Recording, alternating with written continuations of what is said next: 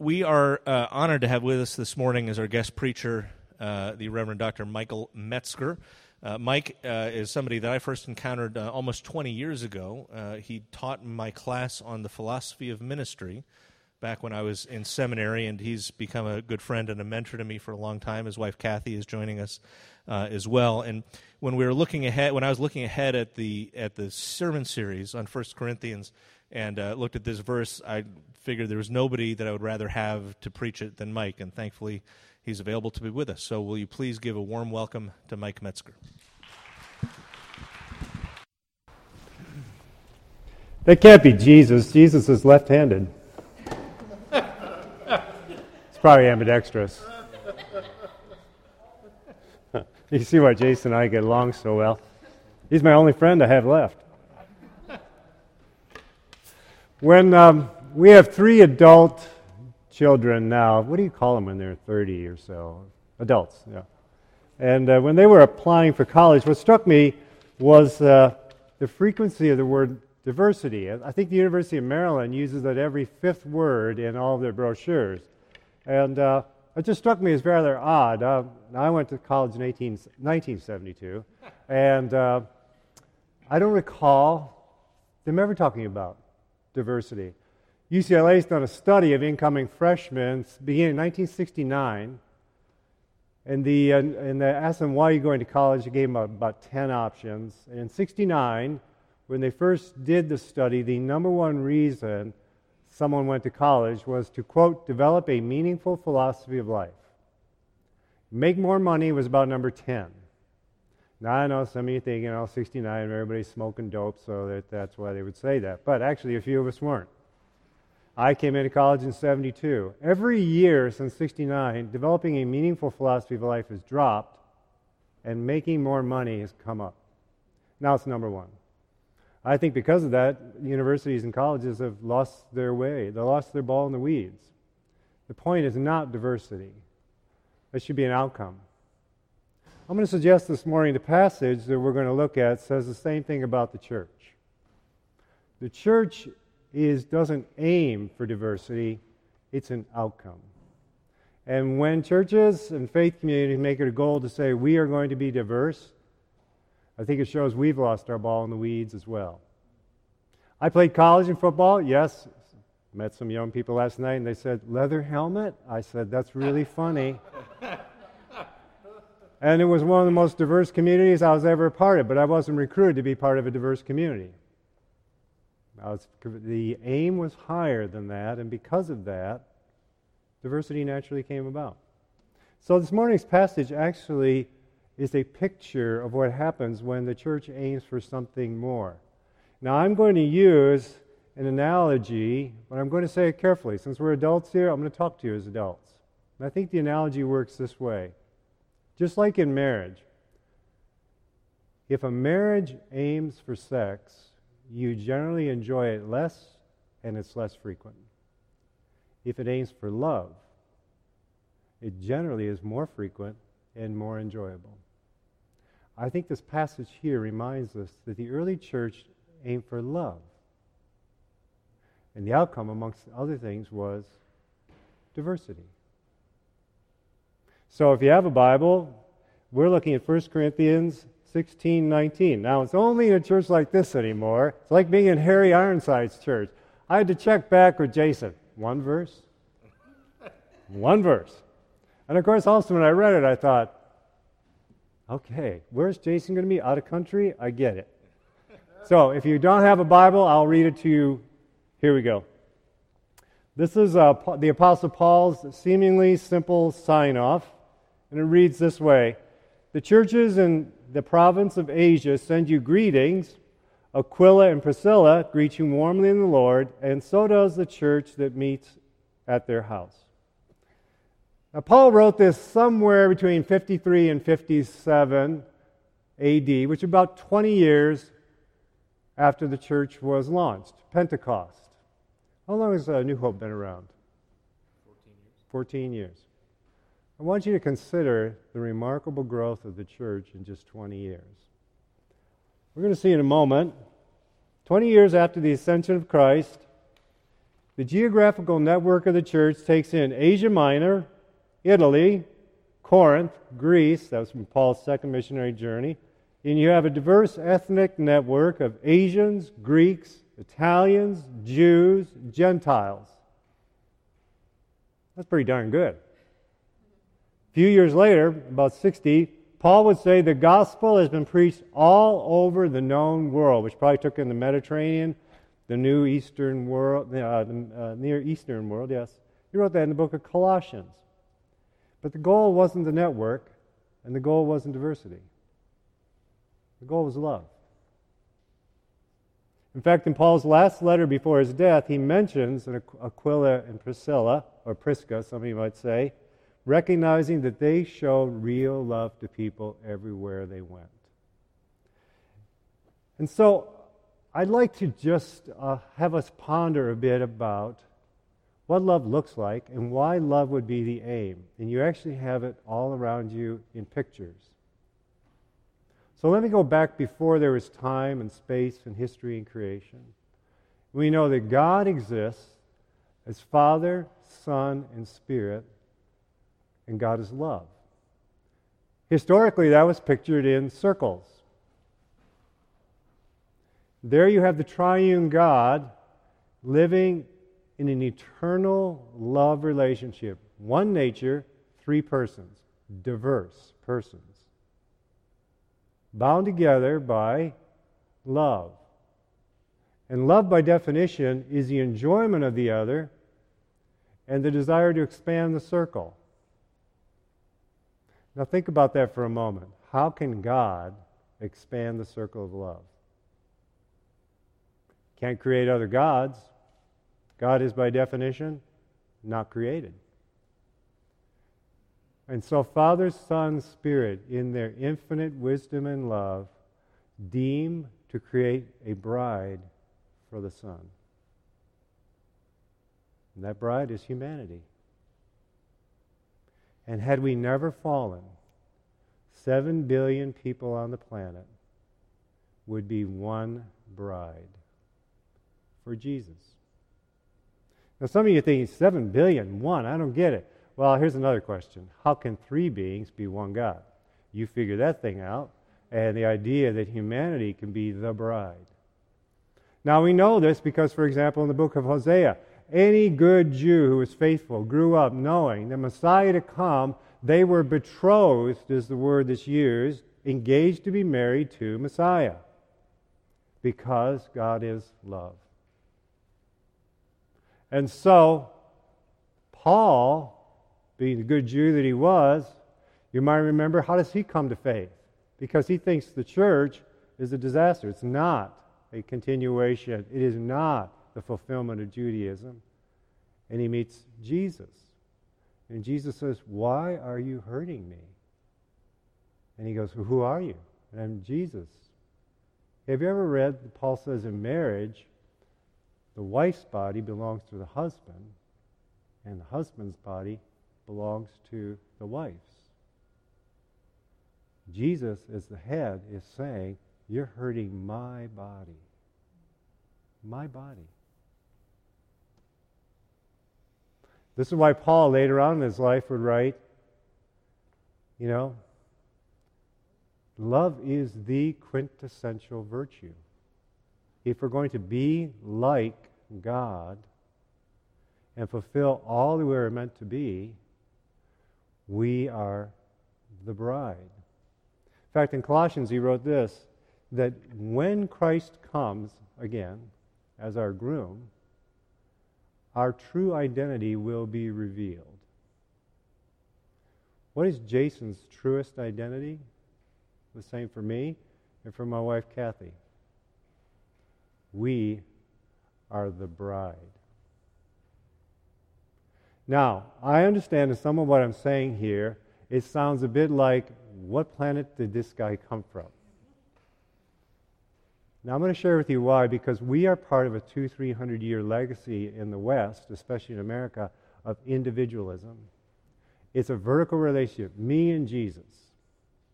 But these stained glass windows around us remind us that was never the faith. The faith was viewed as, up at the top, for example, all these circles pick up that God, Father, Son, Spirit, live in an infinite circle of love that seeks to expand and bring in a bride for the Son. Unity, diversity. How many of you know, by the way, that is the vision behind what the church introduced first in Paris, Boulogne, and Cambridge and Oxford. It was called a university. So all the disciplines, the arts, sciences, history, philosophy, were held together by a queen science called theology. Again, I understand I probably sound like a dinosaur, but that's how C.S. Lewis used to introduce himself in his final years at Cambridge, when he would say, I'm a dinosaur, and I'm one of the last ones around, so you ought to pay attention to what I'm going to share with you. They didn't. So let me tell you what happens with Aquila and Prisca, or Priscilla. Aquila, husband and wife.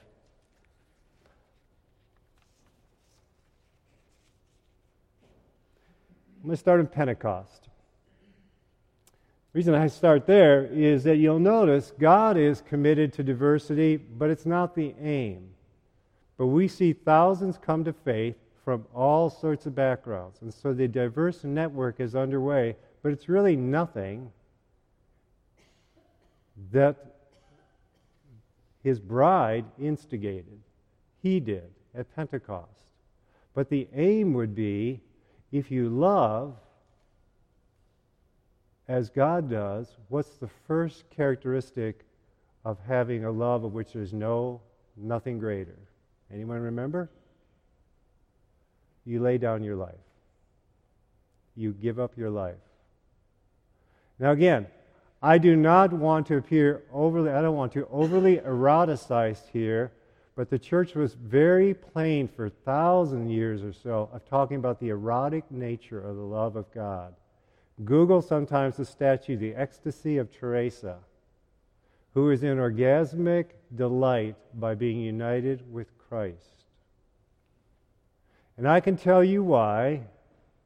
The reason Kathy and I are one, and I would lay down my life for her, and I don't have anything of mine, is because we enjoy what is called nuptial union. There's nothing dirty about this. How else can you explain the characteristic of the early church? What did they do right out of the blocks? All these diverse ethnicities and backgrounds and gifts and talents, but they come to Christ at Pentecost, and what's one of the first things it says they do? Pop quiz. How many possessions did they have? Someone say that real loud. They gave up everything. You know, the average Christian in the United States gives 3%.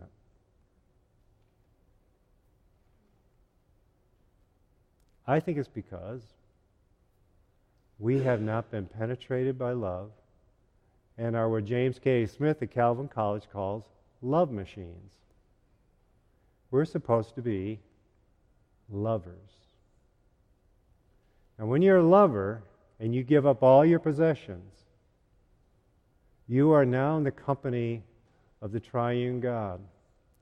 And strange things can begin to happen to your life because you give up control of your life. Billy Graham said this hour on Sunday morning is the most segregated hour in the United States. And the church today is anything but diverse. I would recommend don't aim for diversity. Start with love, in which you give up all your possessions, and watch what happens. And so what happens is, if you have Saul, for example, comes to Christ, modern-day Turkey, and the church begins to have influence in Asia Minor. Now, he came out of Tarsus, which was a Roman process of Sicilia, so the Jews had Roman citizenship. You might remember he cashed in on that later on. But because it was a cultural and intellectual center, you also have the early church is remarkably an urban, upper class, aristocratic. We got to get that person in here to fumble that last word. It's an aristocratic movement. You might sit there and say, you got to be kidding me. No. Do you know that when Paul went to the Areopagus, you've heard of that before, Mars Hill? Familiar with that? It's two Greek words, Areopagus, elevated land, a hill. Pagus literally meant land. A pagan was someone who worked the land, a farmer. They were outside the cities. The church was so influential in its networks and diversities inside of cities that 300 years later, pagans, which had no moral implication when Christ was around, were now denoted as those still beyond the reach of the gospel. Because they're not in the cities, they don't have all that intercourse through these networks. Isn't that remarkable how the church grew? It was diverse by not trying to be diverse, but instead by being lovers. Aquila and Prisca are one like that. So what happens is, Aquila and Priscilla, they came to faith somewhere in Rome. We're not sure when exactly that happened, but when Claudius, the ruler, ordered all the Jews to leave the city, they went to Corinth. Now, in Corinth is where they met Paul. And as a few years later, Paul, writing to the Corinthians, would remind the Corinthians that he had betrothed them to one husband. Straight out of Hosea, straight out of the gospel of love, straight out of the picture of Father, Son, Spirit, wanting to expand the circle of love by having a bride for his son.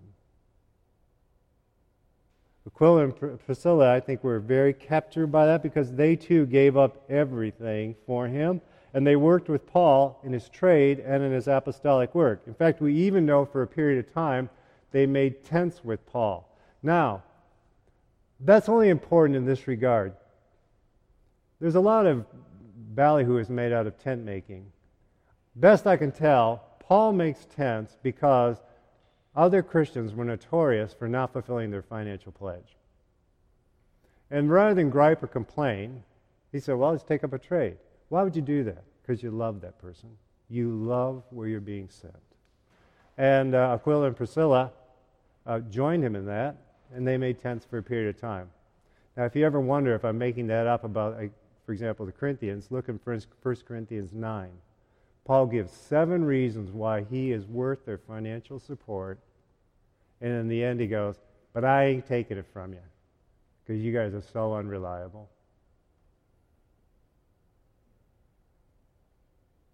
What would Jesus say if he visited here today?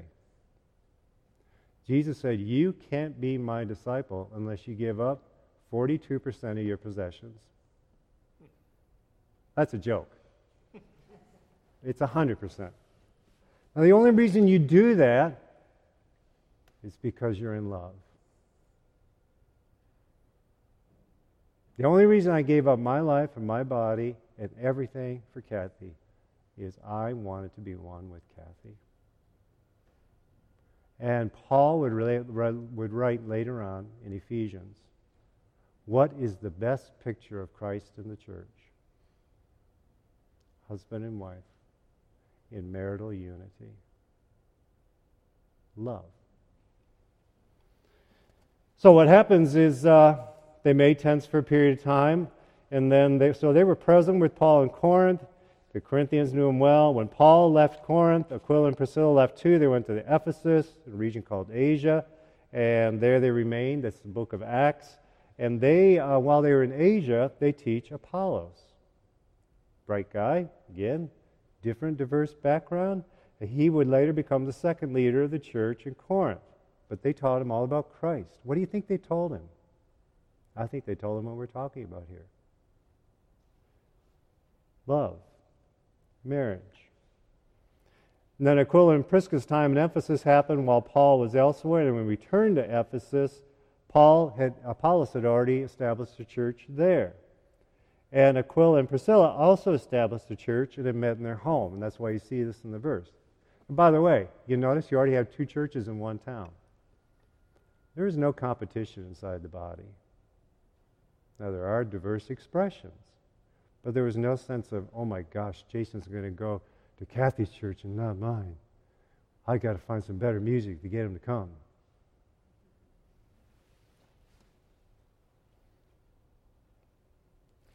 So when Aquila and Prisca eventually returned to Rome, they established another church there. And Paul mentions this church in Romans 16. He recalls how at one time his life was in great danger, and Aquila and Prisca risked their own lives to save him. Greater love has no one than you lay down your life for another person. And so, in my opinion, the Apostle Paul's seemingly simple sign-off is not so simple after all, because it reveals a church that experienced impressive growth in just 20 years. It was a geographical network, Asia Minor, Italy, Rome, Greece, Europe, a diverse network, Asians, Greeks, Italians, Jews, Gentiles, not Germans yet. We generally would screw it up by the time we came along. While mostly urban, it also reflected the church was made up of rich and poor, but far richer than most of us imagine. And they had a network of diverse abilities and interests that established their church in the earliest days, but the aim wasn't diversity. It was love. Now, we could spend a whole lot of time on what that looks like, and I'm not going to for this reason. I think if you decide to pursue love, the first thing you'll do is you'll give up all your possessions. And when you give up all your possessions, at that point, you are now strapped to a rocket called the Triune God. And I have a hunch that he would make the church far more diverse. Again, Kathy and I are not saints. We're not a great example of this, but I do believe we have said throughout our lives, it is entirely yours. So as Jason well knows, about 3 years ago, our kids were out, we were empty nesters, and I was approaching 60, and so he said, Lord, it's all yours. Push the chips to the middle of the table again. We were fully expecting probably downsize. We said, wherever he wants to go. Next thing we know, we're in downtown Annapolis in a home that's 3 times the size, at least twice the size. I remember walking through saying, you got to be kidding me. I'll tell you what it did, by the way. It put us at the intersection of far more diverse neighborhoods. And all of a sudden I realized how white, suburban, upper middle class I have been. I'm not advocating you all move to downtown Annapolis. I'm saying this. We'll never see the kind of diverse church that changed the world with the kind of networks it had unless you begin by putting a stake in the ground and saying, I'm going to be penetrated by the love of God because we love as he has loved us. And then the mark of that in the early church was you give up all your possessions. You don't give 10%, you don't give 15%. If I give 15%, if I'm 15% faithful to Kathy, I'm 100% unfaithful. I'm sorry again, there's just no other way to work around it. And then what will come out of that as to where you move or where you live. I have a young man that I've been a friend like Jason has, and he's in Milwaukee. He's a teaching pastor in a church, hip-hop artist. He's in his early 30s now. I met Greg when he was in his late 20s. And Greg, too, said he was in a homogenous mega church in the burbs. And as Greg fell back in love with the ancient gospel, he and Laura have moved to a sketchy neighborhood in Milwaukee to love that city. Their house has been broken into 3 times. I'm not on Facebook, Kathy is. She sent me a picture the other day. Their neighbor had a bullet go through the window, didn't hit anyone. Why are they there? To build a diverse church? No. They're there to love God and love their neighbor.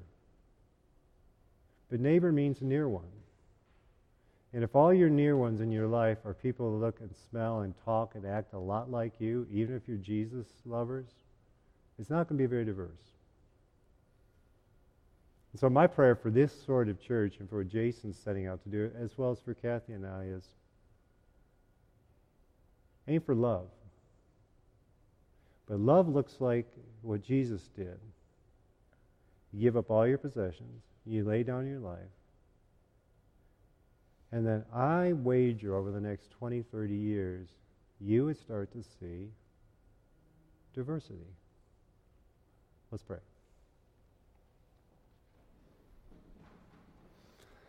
Father, we are appreciative of Paul, Aquila, Priscilla, and how they roamed all over the known world because they had no more agenda other than to love and be loved.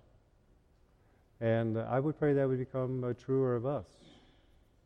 And the implications from that would be that one day it would be more of a bride that is prepared and eager for your return to be wed to you. Pray in Christ's name. Amen.